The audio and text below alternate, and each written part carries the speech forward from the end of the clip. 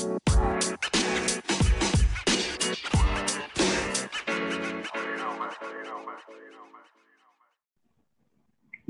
sleep till ever. At least the end of the draft. We're back to their episode of Smoke saying the rest of the podcast. Thank God, because nobody wants to hear that. I got some sleep. I'm Justin Lada. Willie, thanks for waking up early and writing and getting on the podcast. How did you sleep, given that this went till about midnight last night, I think, after the Indians' call was over? Was up late and then back up again early, or I was up early and then back up again early. Either way, I don't know. I'm not on a lot of sleep right now, Justin, so I'm not thinking clearly. Yeah, that statement didn't say. You said you were up early, or you were up early and up early. So that statement probably says where your level of sleep has been. So I'm running under 7 hours sleep for a few days now, so combined. Yeah, I'm with you there. I don't think I was up.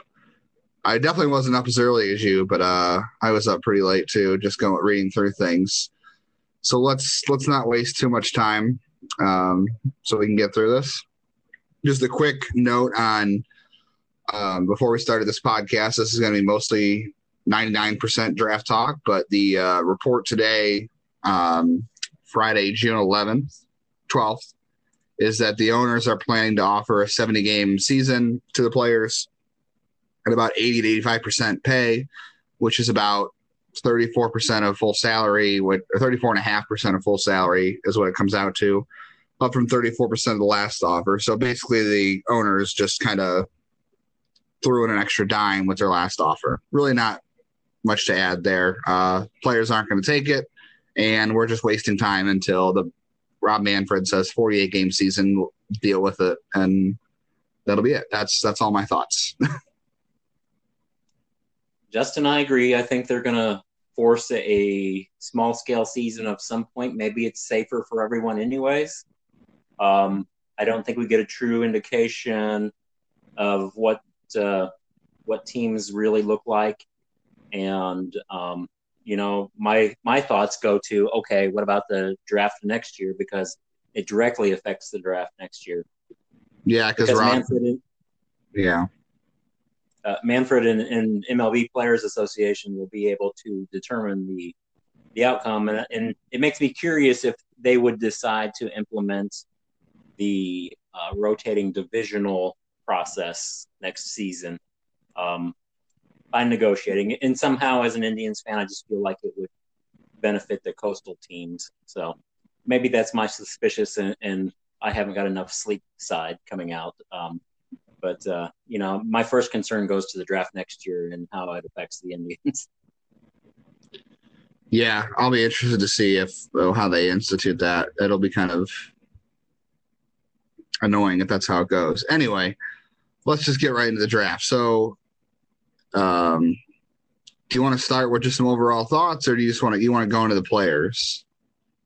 I'll go into just some overall thoughts on the draft. I think kind of a recapping of the draft altogether. So I look at it as a whole, kind of step back for a second, and I find the demographics that the Indians drafted pretty interesting.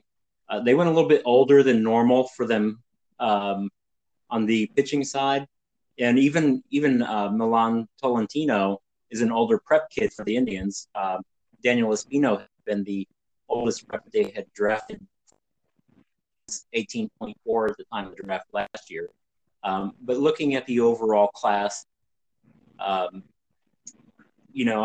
think you get 3 prep position players and then 3 college pitchers who are all a little bit older than normal for the Indians.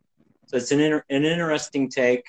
As a whole, the young prep position players are a pretty safe demographic, or generally the safest demographic when it comes to selecting prep players. On the other side, when it comes to selecting arms, you're going to be safer taking college arms. Of course, seeing some guys that are a little bit older, perhaps they've gotten a chance to see a longer track record. So I wonder how all of that came into play for the Indians. I will also add in there that Carson Tucker, Petey Halpin, and Milan Tolentino were all part of the All-Star game, the high school All-Star game that took place in Cleveland last year.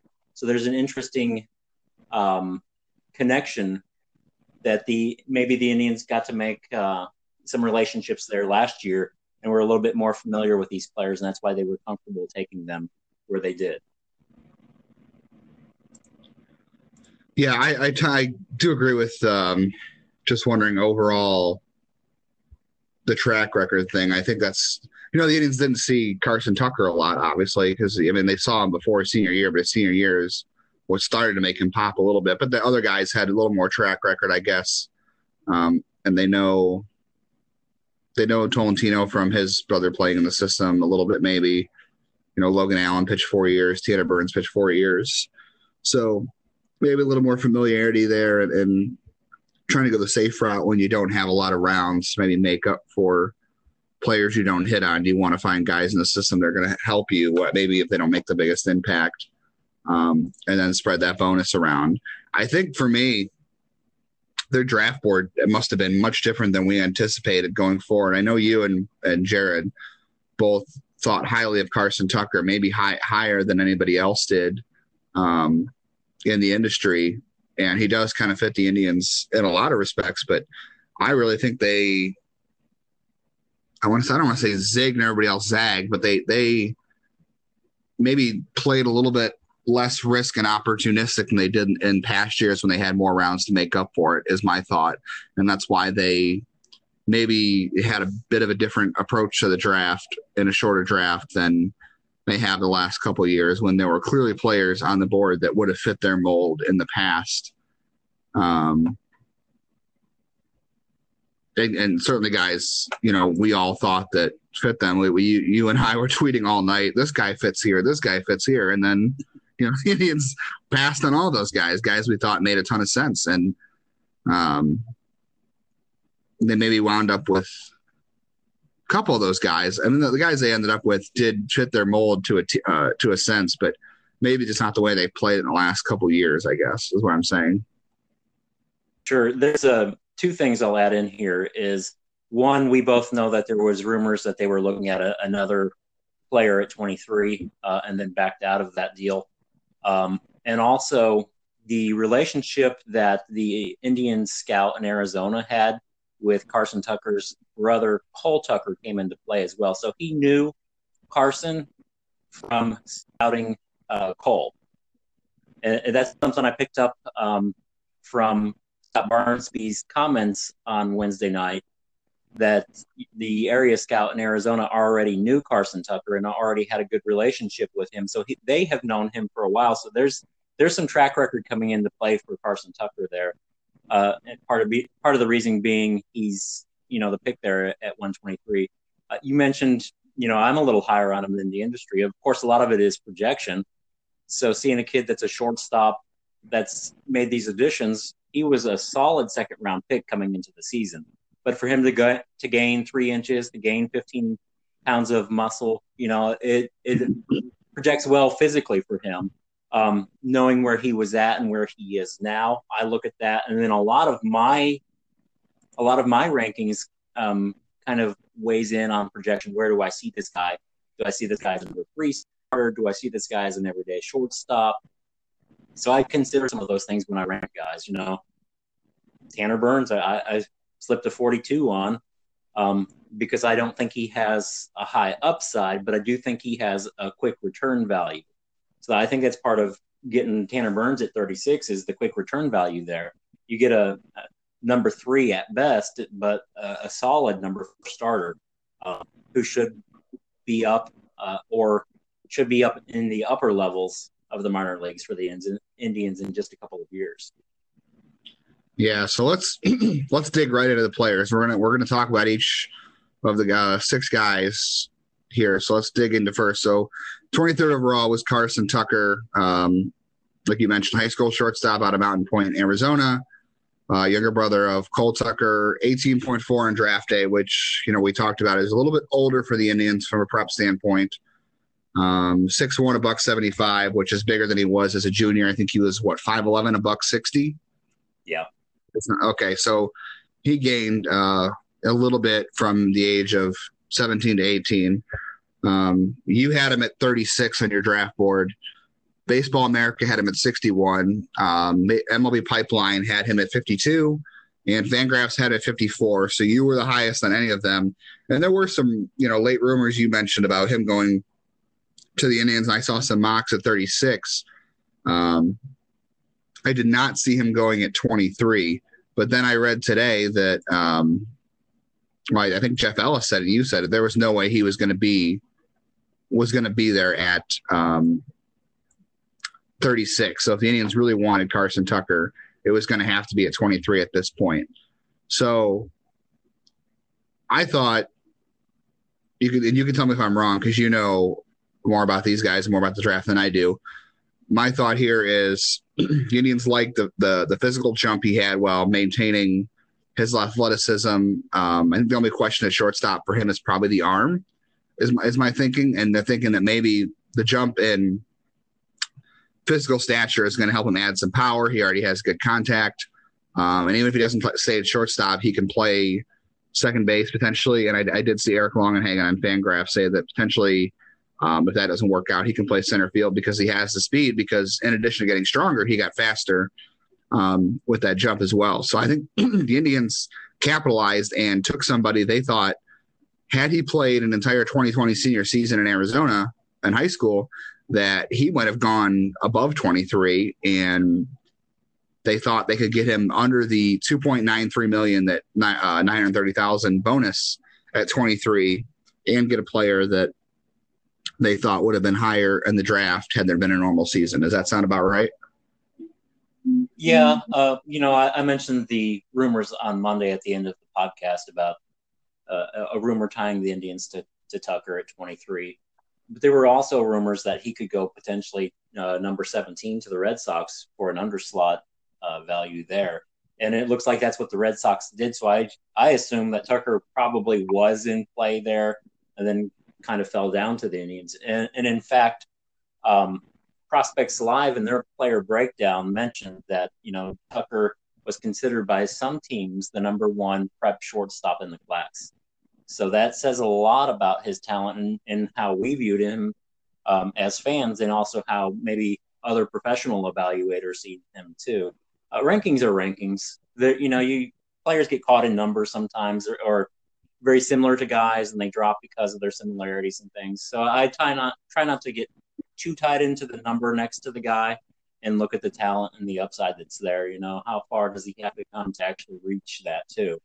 I don't think Tucker has to move off of shortstop. I think he does have enough arm. Everything that I've seen and heard on him indicates that he does, although any grade I've seen on the arm has been average. I've heard more above average nowadays. And in fact, his brother, when he broke him down and was talking about him, said he's actually 6'2", 180 now. So I don't know if he's continued to grow or if brother knows best, But I do think you see the physical jump and the physicality playing out on the field, and that's part of the jump in the rankings too. Is they're projecting some of what we didn't get to see play out this year.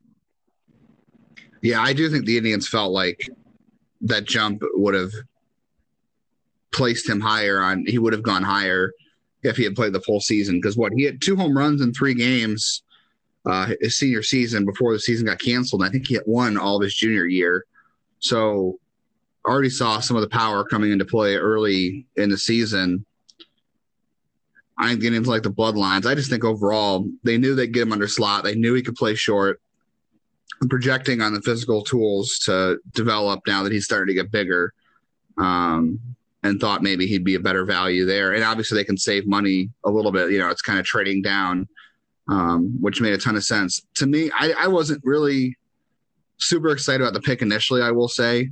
Just initial reaction, I thought it was a little underwhelming just because it seemed like it was another kid who could play a solid shortstop, had a pretty good hit tool, not much power. It's not really an exciting profile, 23, not for who's on the board, because at that point, we were talking throughout the night. We thought for sure one of those prep arms were going to go to them at 23. And Nick Bitsko was there. Actually, Tyler Soderstrom had fallen to that point, a catcher. So there were a number of prep players that fell to them they could have gotten that we previously had talked about, whether it was through, you would writing about it or podcasting or the Prospects Live mock draft. And Nick Bitsko goes a pick after them. So I think initially I had some disappointment there because I thought for sure we'd see them go prep arm if one fell to them at 23 and then maybe go someone like Carson Tucker at 36, but maybe more of a college player instead of a prep player, but someone with that skill set who's a little more of a safer, middle infielder, which is what Tampa Bay also did, taking Bitsko and then Alika Williams, who Alika Williams had some connections to the Indians as well. Do you feel good about the pick overall? Do you feel like they might have passed up on a better player by taking Tucker there? So, I look at my big board. My number 10 player eligible, and that's Nick Bitsko. And then the number 11 player available, too, if you want to go the college route, which is Cole Wilcox. You've got these two guys sitting right there, and they come with Carson Tucker. So going with Carson Tucker told me immediately that this is about saving some money, but also about getting a kid that they really like, too. So I felt like it was shifting some of the slots to later picks in the draft, and they were trying to go for a pick by going for higher level quality. So going more quantity, so to speak, but also going more quality overall. So I felt like they were trying to spread the wealth here in this draft. I could be wrong. It could be a player that they said, hey, if he played an entire season, he wouldn't be here right now. And I actually agree with that assessment. I think he would have been a lot higher had he got to play a full season. Just getting to see the power and the speed that he was starting to produce this spring. Personally, if I'm on the clock and I'm making that pick, I'm either going Wilcox or Bitsko. And a lot of that will depend on the finances behind that, too. So whichever one of the two of them I could get at a more affordable rate, I would pay those guys and then make the rest of it work is how I would have played it out. But, I understand trying to get more quality and quantity at the same time. What it does is it protects your overall draft class. You want to get something out of this class and have something to show for it. And I don't think maybe that didn't come into play or didn't come into thought for them. But when you get 6 guys that are quality players and you're able to spread the wealth and get better players because of it, I think it's a safer approach to this class that you really don't have all the background information on as far as getting to see these guys play out the spring. Yeah, I do agree with you on Tucker. Like I said before, would have been much higher a pick if he had played a full senior season. Let's talk about Cole Wilcox real quick because you mentioned him. Eric Longenhagen, I want to say a Fangraphs thought that was going to be the pick, and then there was a late shift. And I don't know if anybody else said it. I definitely remember seeing the tweet from him saying it was going to be Wilcox for Cleveland at 23. It seems to have been mentioned on the Prospects Live broadcast as well, from my understanding. I didn't see it myself, but was told that they mentioned it. So I find it interesting. The Indians do like to go with the talent down there in Georgia quite a bit. So, I would not be surprised if this is a real scenario that, it just didn't come about. But it's interesting to hear him tied to the Indians. And as I said, he's somebody I have 11 on my board, so a very highly rated player. I could see why there would be interest there, but I could also see why the Indians would back out of it because you're sinking a lot of money into one guy and more than likely going over slot to get him. Yeah, $3 million definitely is a lot to go. I mean, the slot. Okay, so the slot there's $2,930,000. So $3 million is not, is not a ton over their slot, but obviously you're going over number one at 23 and you've got 5 picks left. So you're not exactly giving yourself any wiggle room on seeing guys who fall. So you've really got to make sure that you're confident in Cole Wilcox, and he's only a draft eligible sophomore. who has great stuff, but we're not really sure on the command overall, and not really sure on the third pitch. So that would have been quite the risk. I would have been okay with it, but it really would have affected how the rest of their draft went. So I can see where they went back if they thought that they were going to have to overpay to sign him. I'll be interested. It already sounds like the Padres have a deal with him, despite the fact that he ends up dropping to 80, which is a lot farther than everybody else thought he would go. But would have been a great pick. But yeah, I'm okay with Tucker because the way the rest of the draft went, they were able to fit some really good quality players behind that. So at 36 on day one, the competitive balance A round, there's Tanner Burns, University of Auburn, right-hander, 21.4 years old, 6 foot, 205. Willie, you had him at 42. Baseball America had him at 26, MLB Pipeline 28, and Fangraphs 56. So he was ranked on average between our site and the other three, 38. So that ends up fitting where he ends up going. The slot there is $2,500,000. It seems like he'll come in just below slot, if not right at there. So what are your thoughts on going Tanner Burns? I know he's someone we discussed last week, and he's someone we had discussed at different points throughout the draft, and we weren't really super excited about the profile initially. So what are your thoughts after taking him? He fits the Indians profile as far as what they look for. He's not too old of a college player, so not young, not old, kind of maybe average age. I think the slider, the fastball, the track record, when I went back and I looked at his walk rates, I think he's around 2.85 career walk rate in the SEC. That's outstanding. That tells me he's got above average control. You pair that with a fastball that sits mid-90s and touches 97, and then a slider that's above average.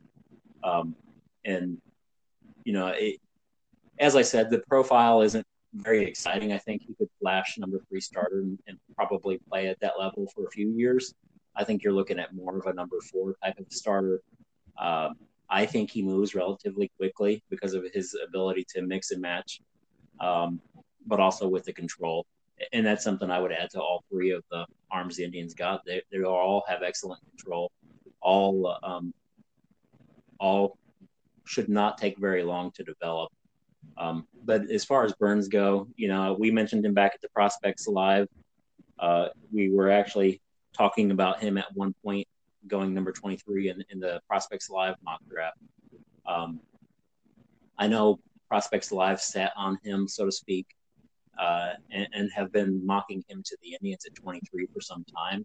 So him to go at 36, I think part of it is you have a number of college arms that are very similar. So somebody of quality, a quality arm is going to be there and probably slide at some point. And I think the Indians grabbed a guy that they liked there at 36. As far as his ranking for me, coming into play again, as I said earlier, about projection and where do I think he ends up? I think most of his career he's a number 4 starter. I think that the appeal to him is the quick turnaround, but I think it's a very solid pick there.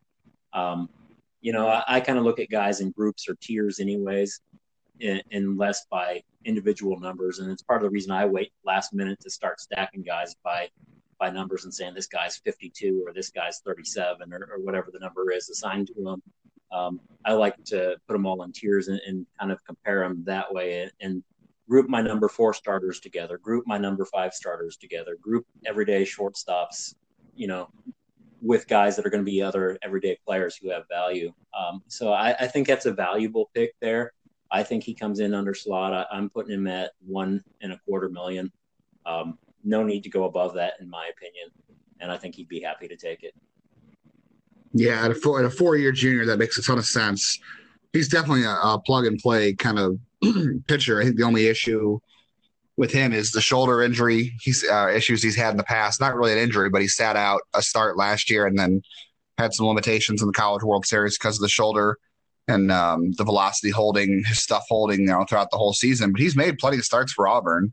So he's, been mostly durable. It's just it was the late shoulder issue for him last season, I think, bumped him down. And Um, to me, another guy that had he played a full 2020 season and he'd been healthy all year, I'm not sure he's available to the Indians at 36. Like I said, with Tucker, I feel the same way. If he had played a full 2020 season, he may not be there at 23, or maybe um,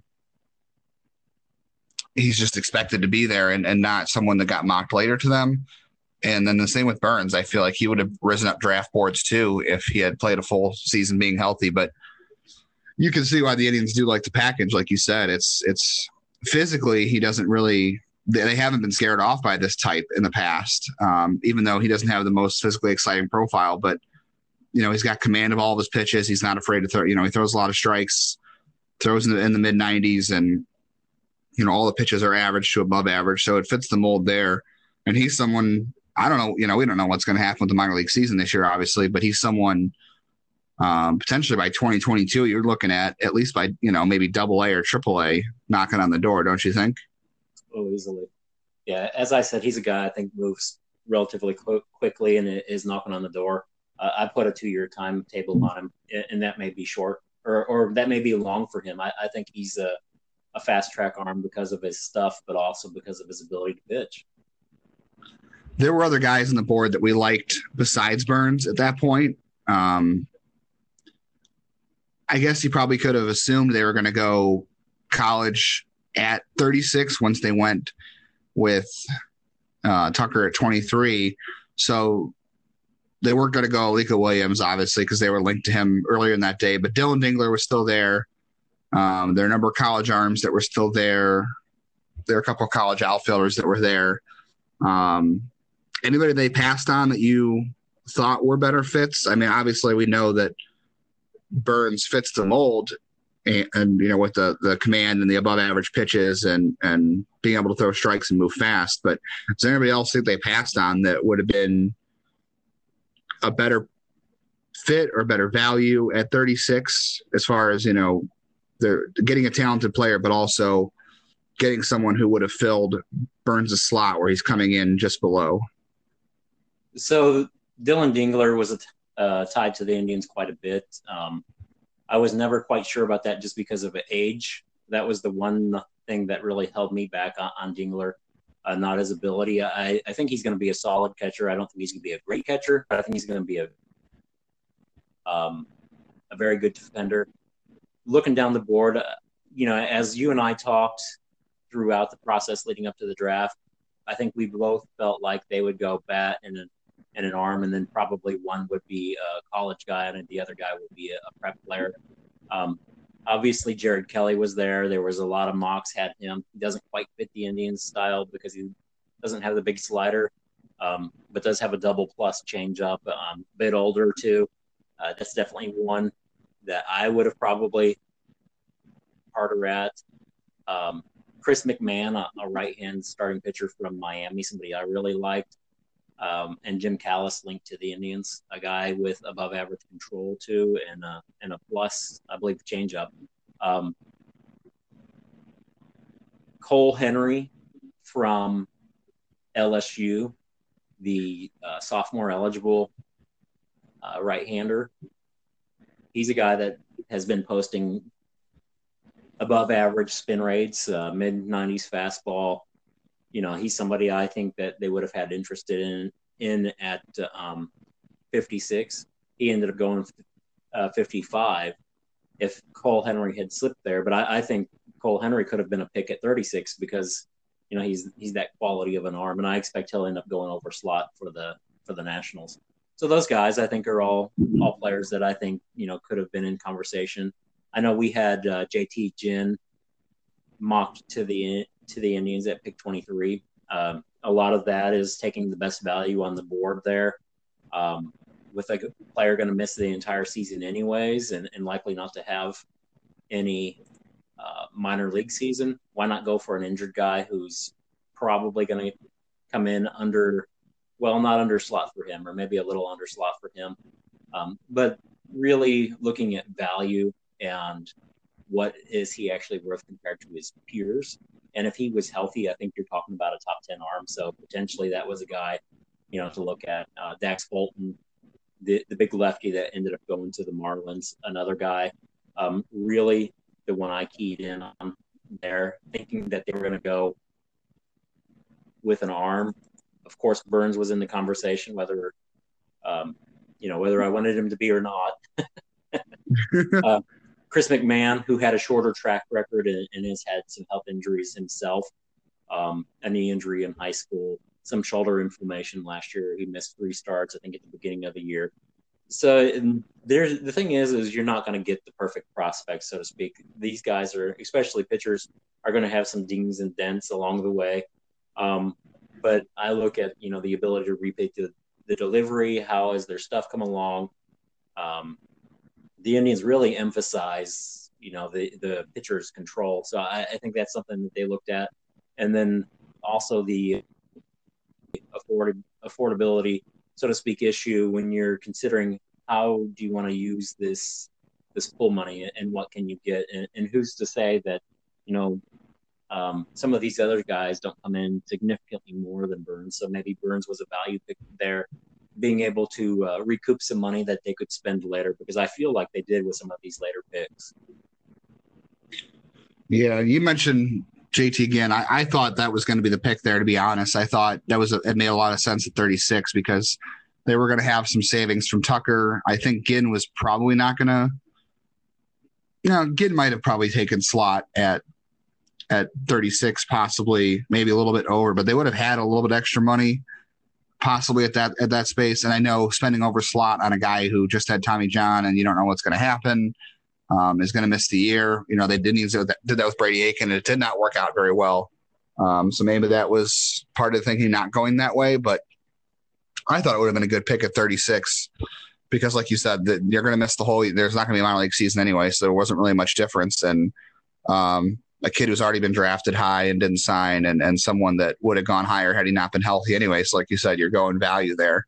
So I thought that would have made a lot of sense. But I can see why they were maybe not eager to go back to that well and then go over slot on a kid who just had Tommy John and seeing as that didn't work out for them before. But I still like him. I think he's going to end up getting over slot for where he ended up going.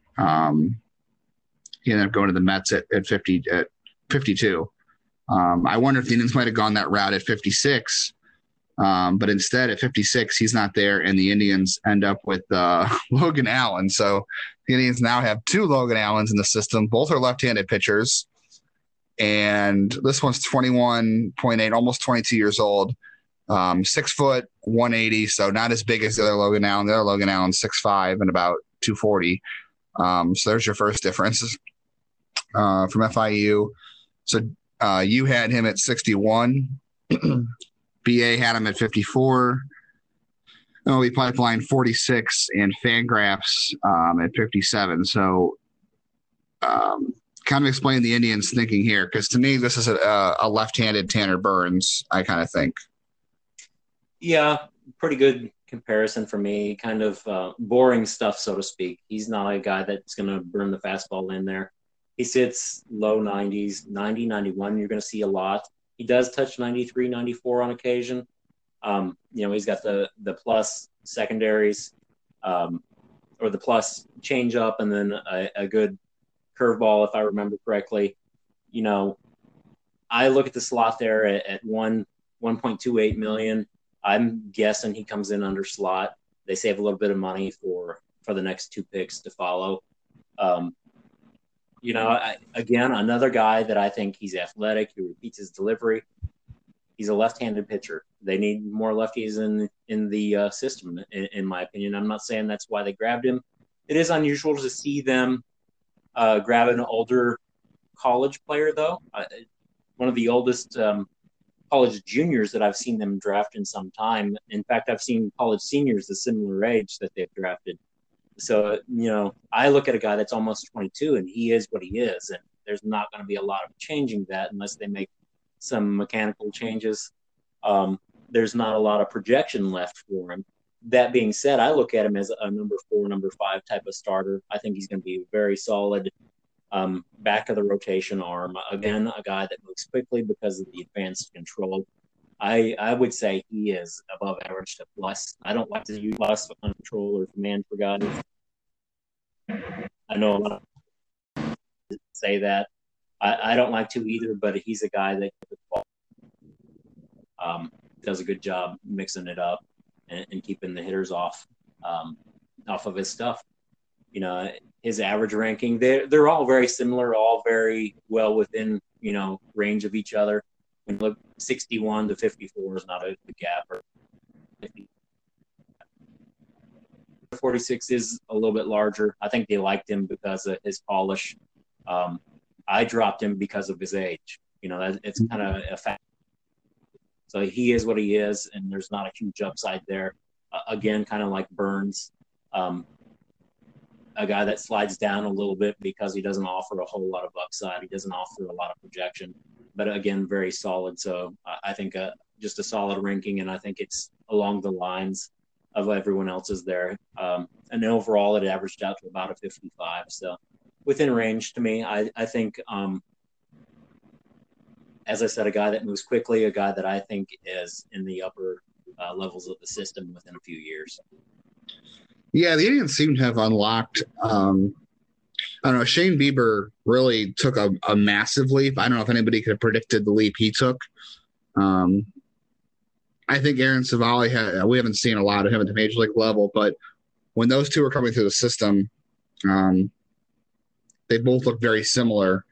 And I think Allen's got a chance to do somewhat a similar track to what those two have. And, he has the same kind of command they have. Maybe not.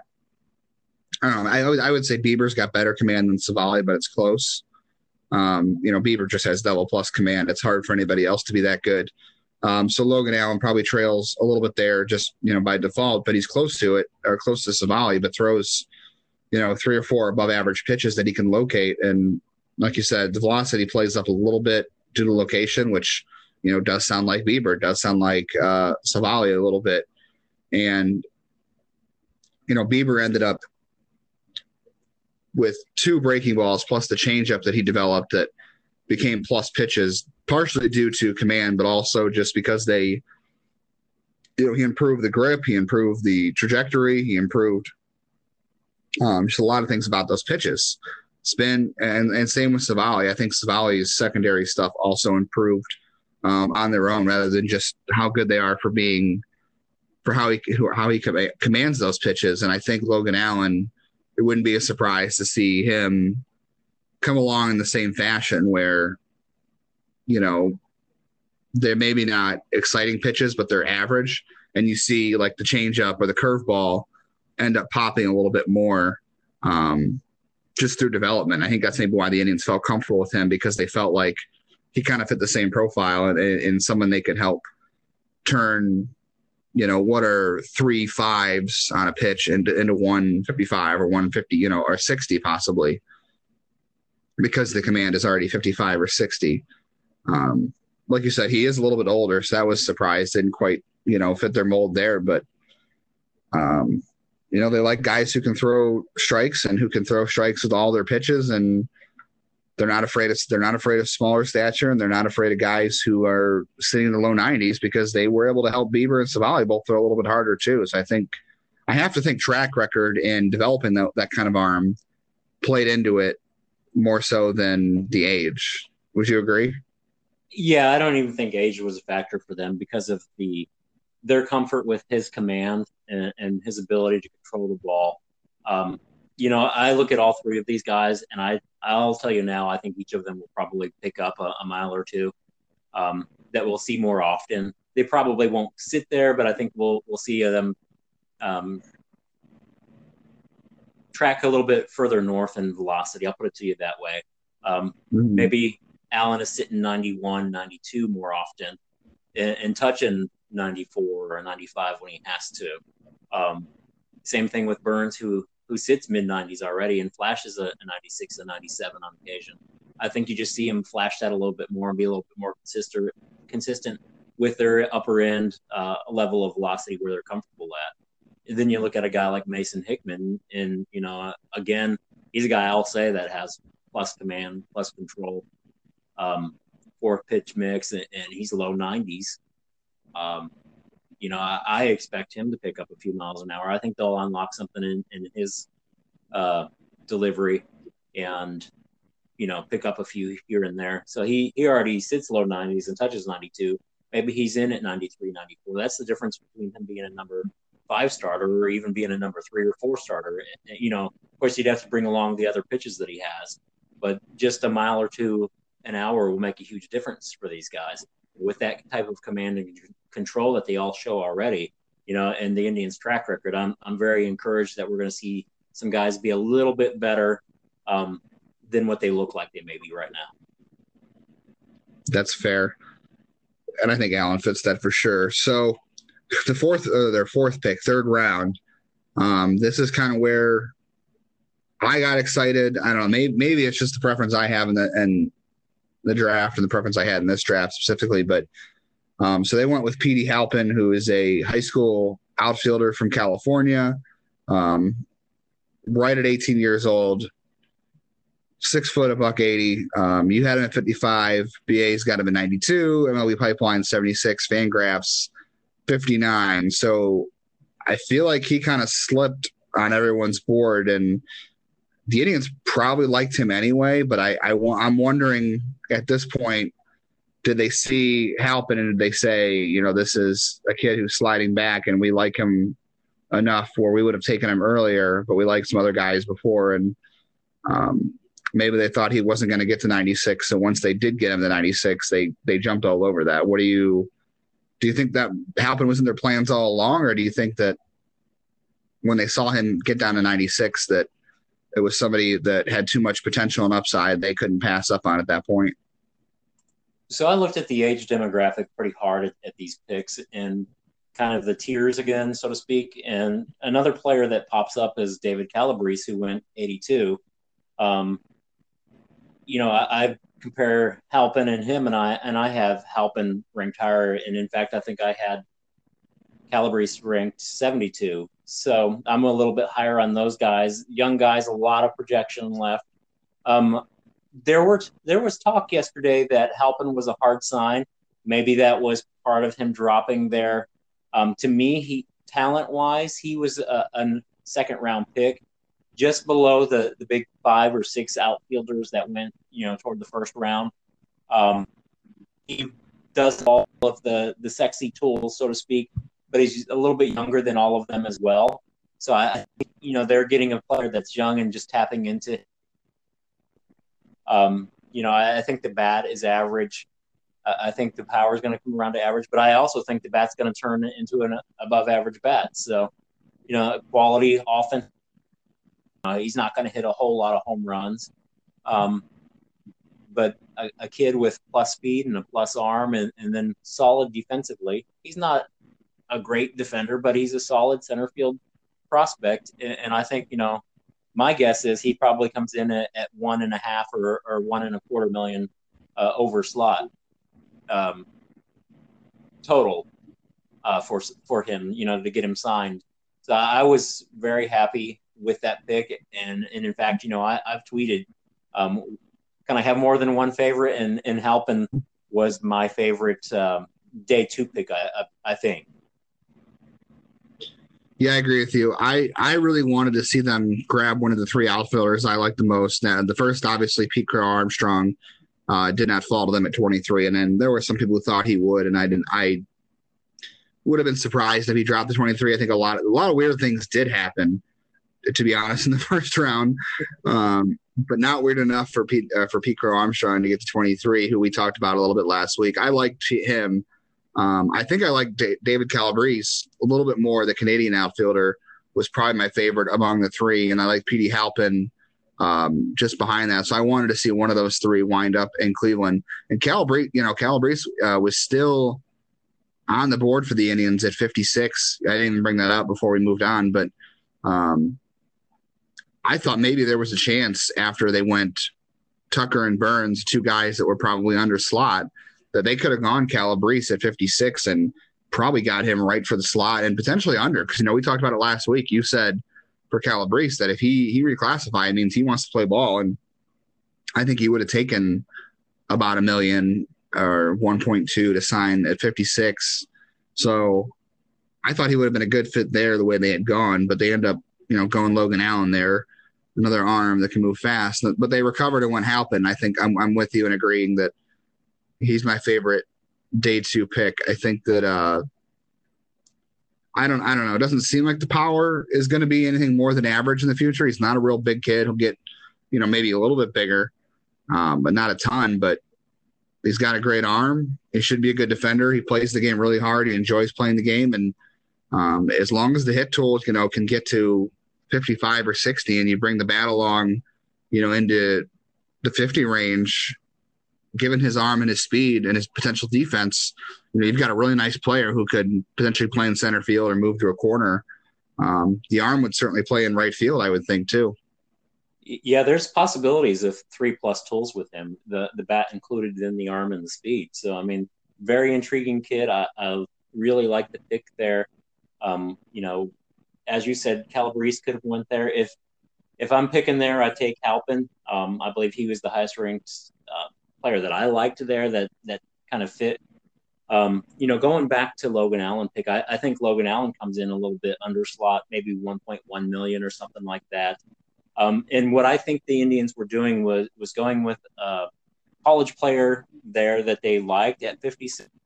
And then at 95 is the last protected pick in the first 3 rounds. So you go for a guy who's going to get a pretty large bonus. And if you don't end up signing him, you're protected because you get that pick back next year. Now, I'm not saying I think Halpin isn't going to sign. I do believe, in fact, that he is, based on Scott Barnesby's comments last night, that, they've already got agreements in place with all of these players, or so it seemed. That indicates to me also a player of his ability, or the way I see him anyways, as a second-round talent. He's a kid that's probably getting 1.5 million or 1.25 million there to sign. So he's probably 900,000 over slot, so that it's a significant boost. I could be wrong. He may not get that much, but I would be surprised if he doesn't get over $1 million. I'll put it to you that way. Definitely worth the investment to me, and that type of a toolsy outfielder that could be a lot better. And as I said earlier, very young too. Yeah, I think they'll get Halpin in the system. I got to be honest. I don't think there's anybody they drafted that they didn't think they're going to sign. There's a lot of risk involved. I know you get the pick back next year, but I think there's a lot of risk involved where you have a 5-round draft and you take someone who you're not confident could sign.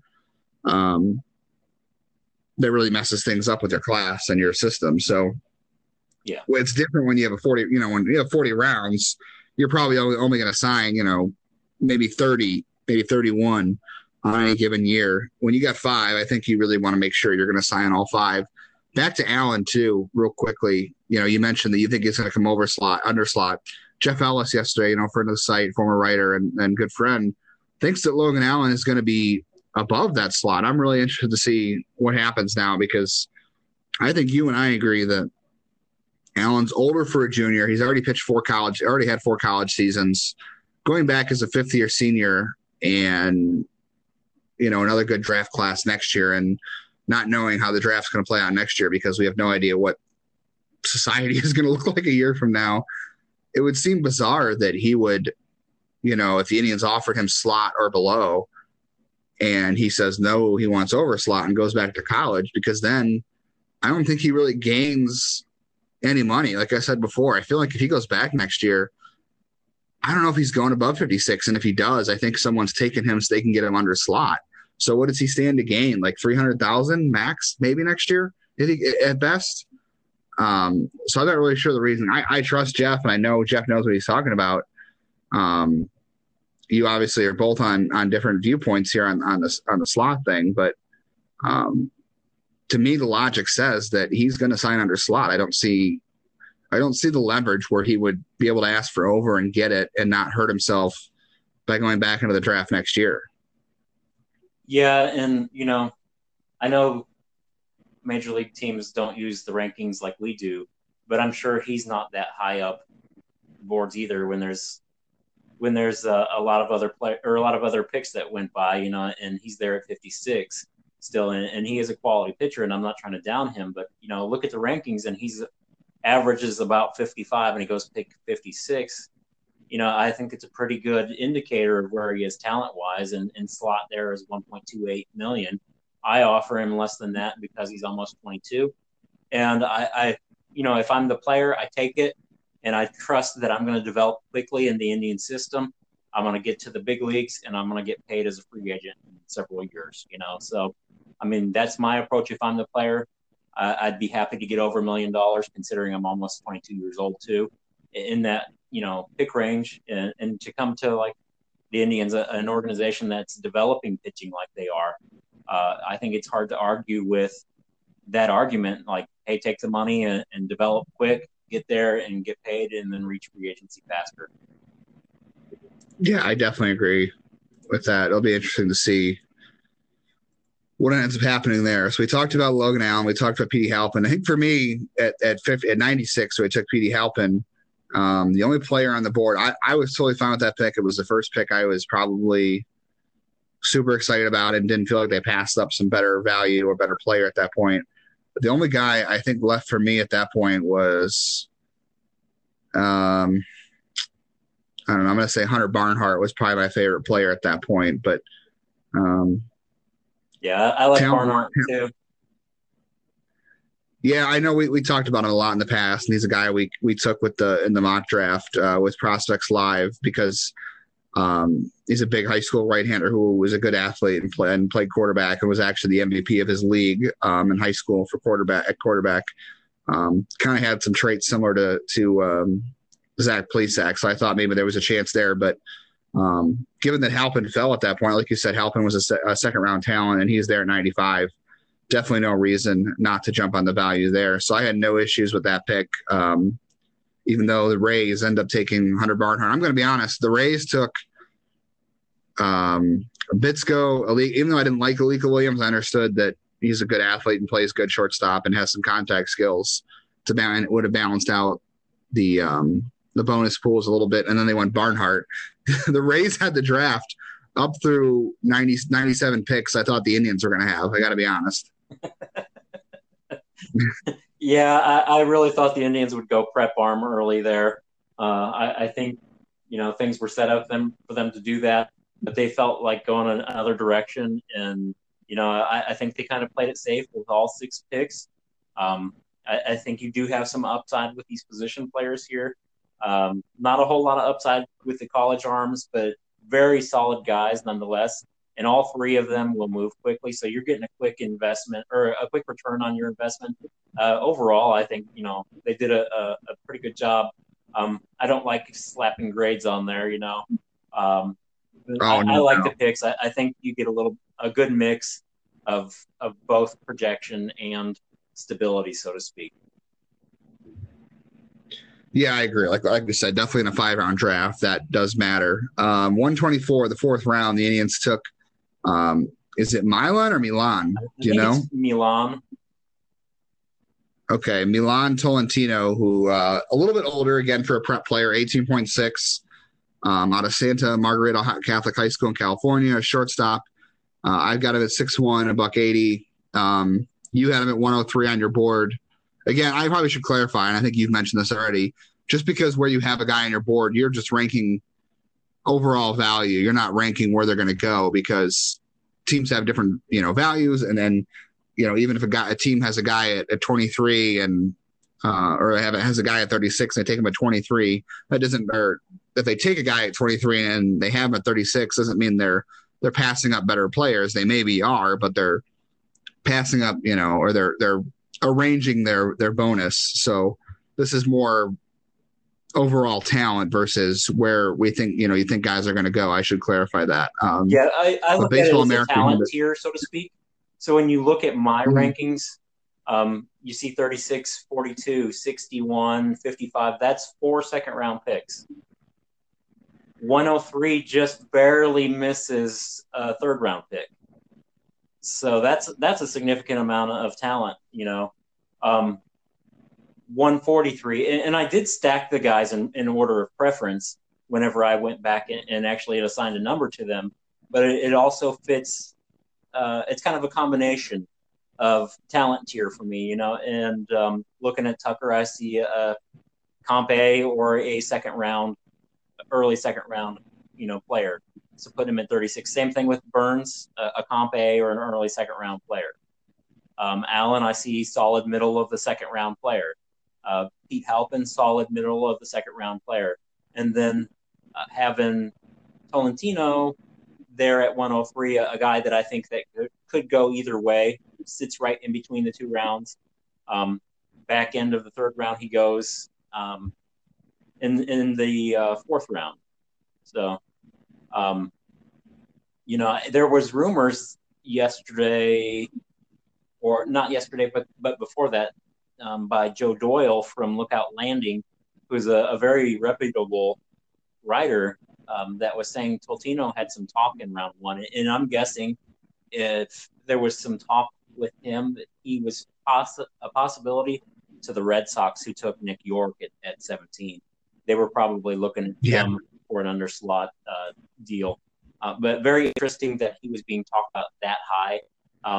Now, as for the player himself, 80, I think he needs to get stronger. Definitely would like to see him add 5 or 10 pounds of muscle.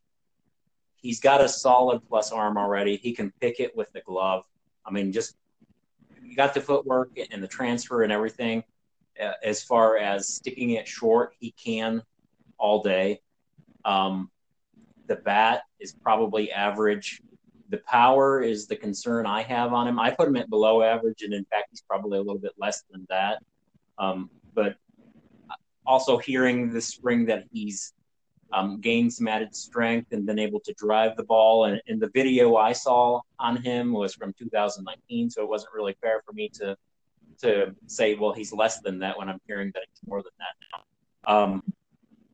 I think his future is going to be dictated by his ability to hit and drive the ball. He can't just be a guy that hits 1 or 2 home runs a year. It's not going to work. He doesn't have the plus speed or anything like that to get on bases as a slap hitter.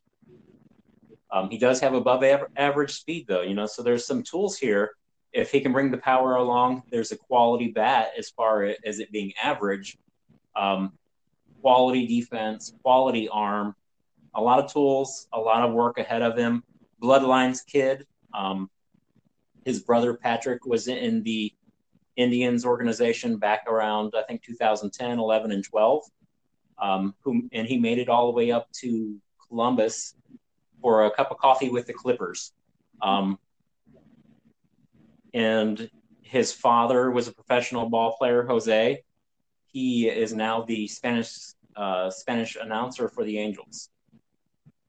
So there's some good bloodlines there with Tolentino. He's a kid I think could potentially get more than slot there. I'm guessing he probably comes in around $1 million. As I said, I really feel like the Indians kind of spread the pool around and then played it safe with the last pick with a very solid player in basic. Yeah, Tolentino's not a kid we talked about, and obviously we get to this point, you're not going to talk about everybody anyway, but like you said, his brother, I do remember his brother with the Captains specifically as a backup catcher. His career didn't last very long. He was an undrafted free agent, but did serve some time in Akron and briefly in Columbus. Tolentino will probably stay at short. He's got a good glove, even if he doesn't have exciting traits there. I mean, he definitely can play shortstop. Really, it's a no-frill swing, right? Like, he's got a very compact swing. It's very, very quick and not a lot of drive behind it. But there are some people, yourself included, who think that if he can put on some weight and just get him stronger and ends up being a little bit better of a bat, that he could really be an interesting player. And I guess that's what the Indians think there. And getting a kid, like you said, had some first round talk, maybe to save some bonus. But now where he goes, he gets more money. But the Indians like contact oriented up the middle players, and that's where Tolentino fits. So I guess he's a little bit older again, but I think we can throw age out the window at this point in the draft. We see that age was not it's been a major factor in their model in the past, but in a 5-round draft, I think it they kind of threw age out the window and went more, like you said, safe. And I think they had to accept that the guys they were taking weren't going to be a little old for their classes, and Tolentino fits that. But he's a polished kid, and it just depends if the back comes along, right? Yeah. I'd like to see him gain about 10 pounds of muscle because I think he would drive the ball with more authority. That's the difference of rounding out to a shortstop or second base or driving it between them, in my opinion. That'll be whether he gets a single or a double, or whether he pop flies out, or if he's actually hitting it between outfielders too. So the ability to just put the ball into play a little bit better. And I think it comes just by adding some muscle to the body. 6'1", $180, and he doesn't look like he's a bodybuilder type, so to speak. And I'm not slighting him by saying that, but I think get into a professional routine, getting into the training and the dietary regimens and stuff probably benefit him. And he looks like he has the frame to add some strength too.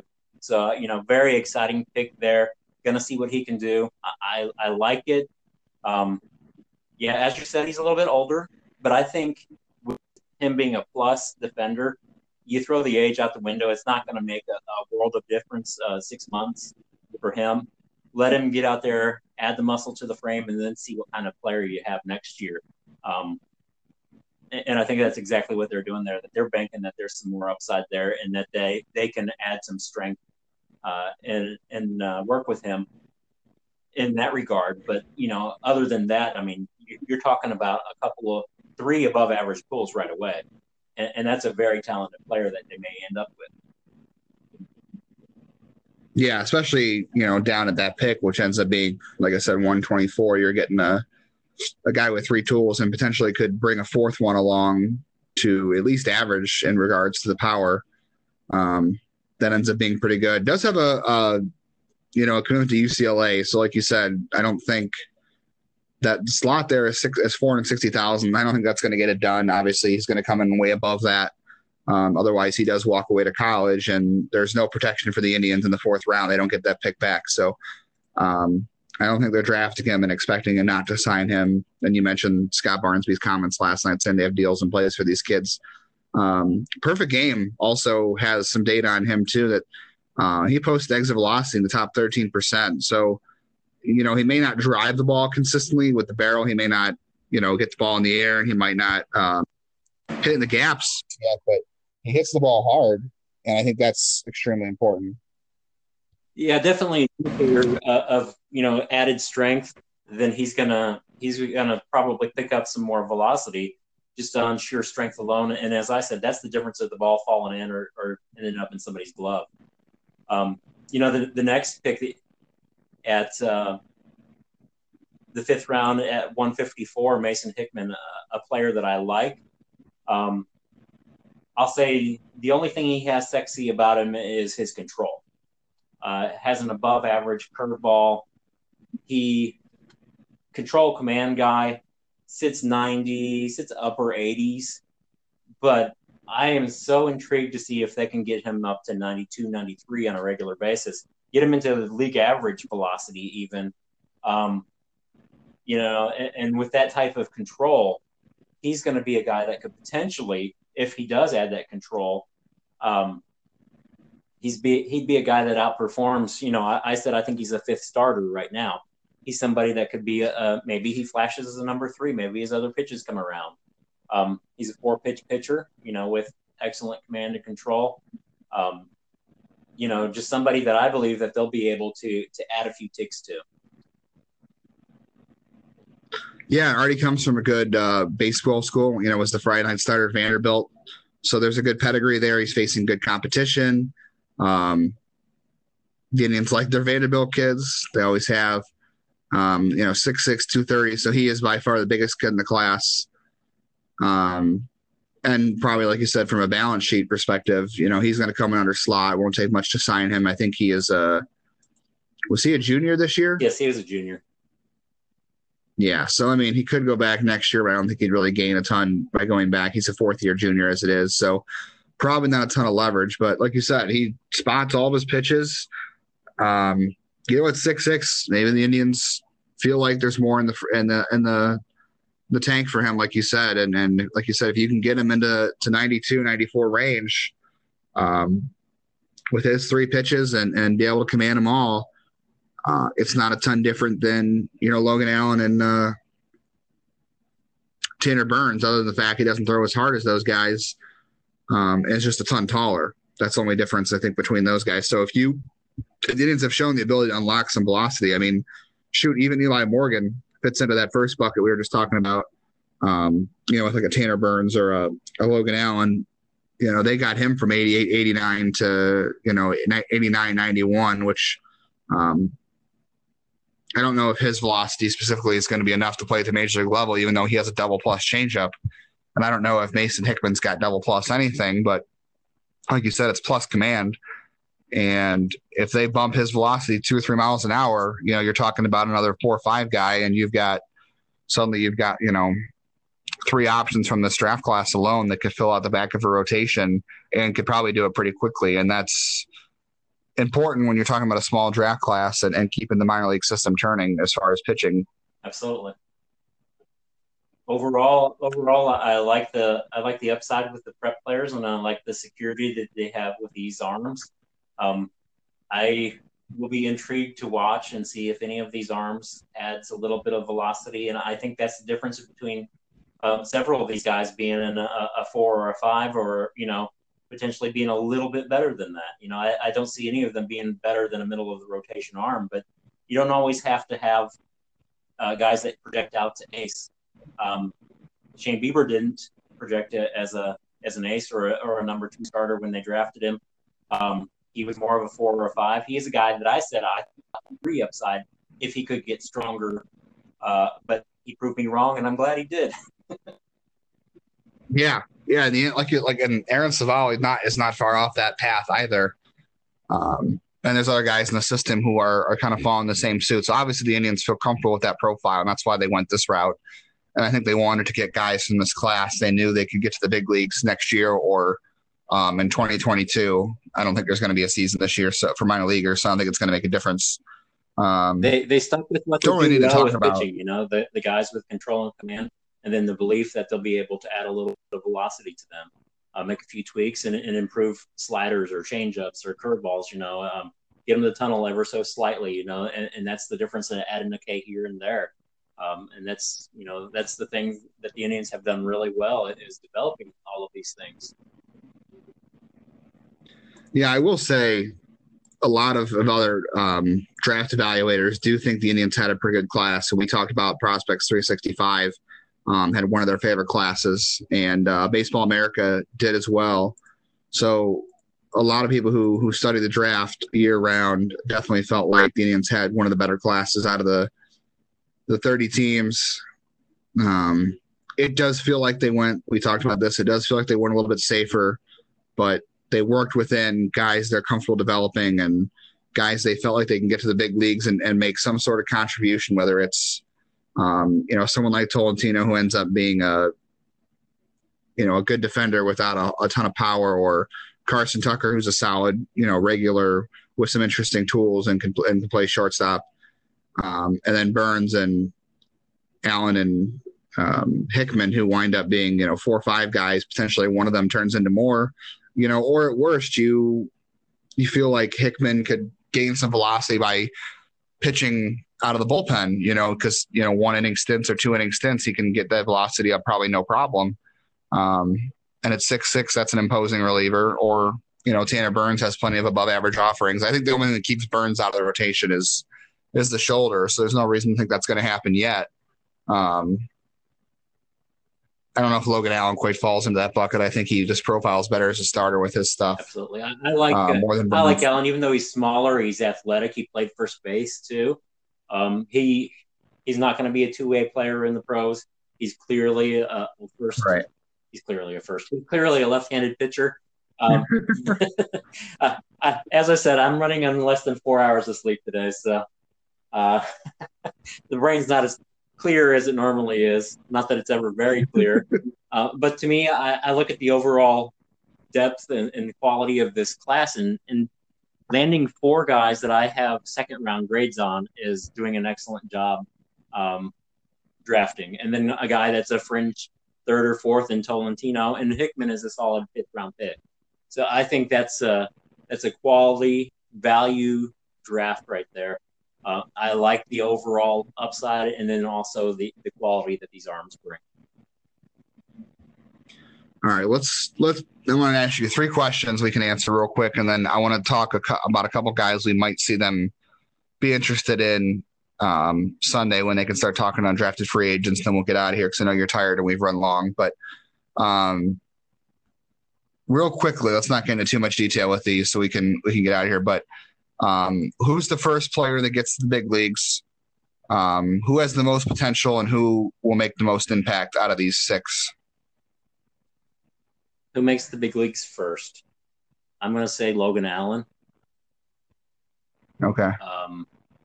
I would say Burns. You can go either way. I'm going with the lefty. Okay. Who makes the most impact out of these 6?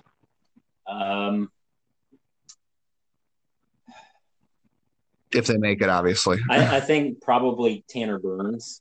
I do think he's going to be a solid number 4 starter. If you're asking highest upside, Petey Halpin to me. I think everything is an unlock with him. I do think he's going to be a very good outfielder. Strong arm, a lot of speed. I think he was underrated.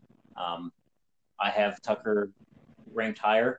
It's not that I don't think he's going to be a good player. I just think he's going to be a solid, regular, everyday player at a valuable position, and hence he gets a higher ranking for me because shortstop is a priority position. Yep, I agree with you. I think Burns makes the most impact, and I think Petey Halpin has the most potential to make even more impact than Burns. But if I were to pick for sure which one is going to make the biggest impact, I feel more comfortable saying Burns will than Halpin. Looking at some of the undrafted guys, let's throw out, okay, so no high school guys are going to sign, not in the big ones. So we're not going to see Carson Montgomery. You're not going to see Cade Horton. You're not going to see Kevin Pareda or Tanner Witt sign on Sunday. Those kids are going to college at this point, whether it's a 4-year school they previously committed to, or if they decide to go to the JUCO route at this point so they can enter the draft next year. Some of the names that just stand out to me real quick is Tommy Mace, Seth Lonsway, I think is someone that could go back to school they could look at. Jack Leftwich was a guy I think a lot of people thought was going to be taken in the 5 rounds last night. At least it seemed that way.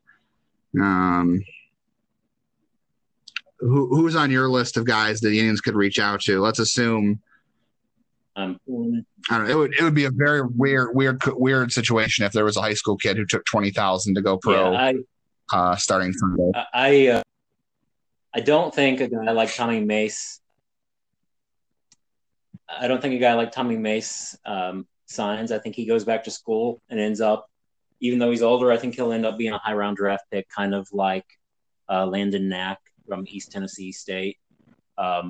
He will be older, but the profile's there. As far as some of the guys that I think that they will have some interest in, I will throw out Shane McGuire, a catcher from San Diego. His partner, catching partner there, Adam Kerner. He's almost 22 years old, above average defender, bats fringy to average, if anything at all like that. He's a guy I think is a backup catcher long term, but you have to have some value. You have to have some catchers in the system, and I would target catchers myself. I don't recall if Mason Erlo was drafted or not. He's a guy I would have some interest in. Left-hand reliever Ryan Webb from Georgia, again a guy that could go back to school. Going down the list even further, I'll throw out a few other players. Darren Baker, I believe, is the son of Dusty Baker. Wyatt Hendry, a catcher from San Diego State. He was he's a guy that probably, if I'm him, I don't sign because he was offered $125,000 by the Cubs, turned it down to go back to school. Now he's going to be almost 23 when he next year. Tanner Bibby, a right-hand starting pitcher from Cal State Fullerton. He's a kid that throws low 90s, again, above average control. So he's somebody I thought would be on the ground range for the Indians. Michael Rothenberg, a catcher from Duke, again, focusing on catcher because I think you need catchers. Tanner Allen, an outfielder from Mississippi State. Let me see. Maybe a guy like Luke Smith, the right-hand starting pitcher from Louisville. He is, I think, a 21 and a half, 22-year-old senior. And second baseman Brian Klein from Texas Tech. All guys that I think they could have some level of interest in. Now, according to what Barnsby said last night on the conference call, they will have flexibility to add some undrafted free agents. It's all going to depend upon the positional need for the organization. So we may not see them extremely active. There's a lot of guys on rosters right now, and if teams are pared down as we expect, they may not need to add a whole lot of players. And that's particularly why I focused in on catchers, because I think teams always need to add depth at catcher, and they're always looking for that candid pitching. The only other guy I'm going to throw out that I hope the Indians look into is a 23-year-old second baseman from Norfolk, who Eric Longenhagen mentioned as statistical interesting guys who probably won't get drafted, and this fits one of them, is Alexander Womack from like I said, Norfolk State. More walks and strikeouts, high contact, plays second base. I don't know if he's going to stay at second base, but the offensive profile, he's 5'9", reminds me of Nick Madrigal a little bit. Obviously, Madrigal played way better competition in college and was a former Indians draft pick, though. He probably stays at second base. I don't really know for sure with Womack, but the Indians do like their middle infielders who make a lot of contact and can walk more than they strike out. It just depends on if Womack plays second base, can stay at second base, and he's already 23. But one of those kids that probably signs for $20K, I assume, if someone threw it at him. I don't think he goes back to play at age 24, but Sunday's going to be really interesting. We'll see how teams can recruit and get guys to where they are, and you could probably see more guys like Burns or Allen who didn't get drafted that they recruit just because they're comfortable with that. I do think they'll sign a couple catchers. You mentioned some catchers. I think that's definitely for sure. I'll add one more player I just thought of. Chase Antle from Coastal Carolina. He's a reliever that throws 99. He was mentioned as a possible underslot guy in the 4th or 5th rounds of the draft. He will be a priority sign for a lot of teams, in my opinion. Having a reliever that can throw 99, there's going to be a lot of teams that want to throw 20K his way. So maybe a team like the Royals or some of these other teams that have done right by their players will end up benefiting by adding a player like that. All right, you mentioned the name and the location, so I have to ask if you know this. This is exactly why we're going to finish this podcast right now. Is Chase Antle Doc Antle's kid from Tiger King? Kylie McDaniel asked the same thing. I'm not aware of any relation there, but it would be hilarious if there was. You're absolutely right. It is same location, same name. So I don't know, but I do know he can throw 100 miles an hour, and he was getting some chatter on Thursday. I had to think what day of the week it is. He's a graduate student. I just looked this up. He's also from Grove City, Ohio, and previously went to Bowling Green, so he has some Ohio ties. So maybe that plays into it. Very nice.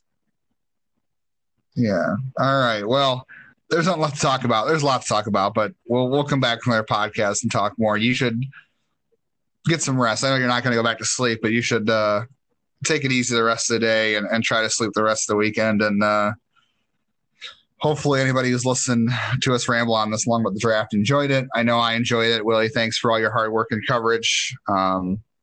It's been a fun process. I also want to thank the readers of IBI and subscribers.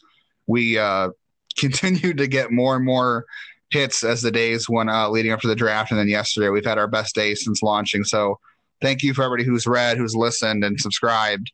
We really appreciate it. We hope to keep bringing you content just as good, if not better. Even though the draft is over, we have some ideas and some things, even if there's no minor league season. So just thank you to everybody. I should have mentioned at the beginning of the podcast, but thanks to you, Willie, and thanks to the readers. We will talk to you probably next week. Sounds good. And thank you all the readers, all the subscribers, and thanks for the opportunity to talk baseball once again, Justin. Yep.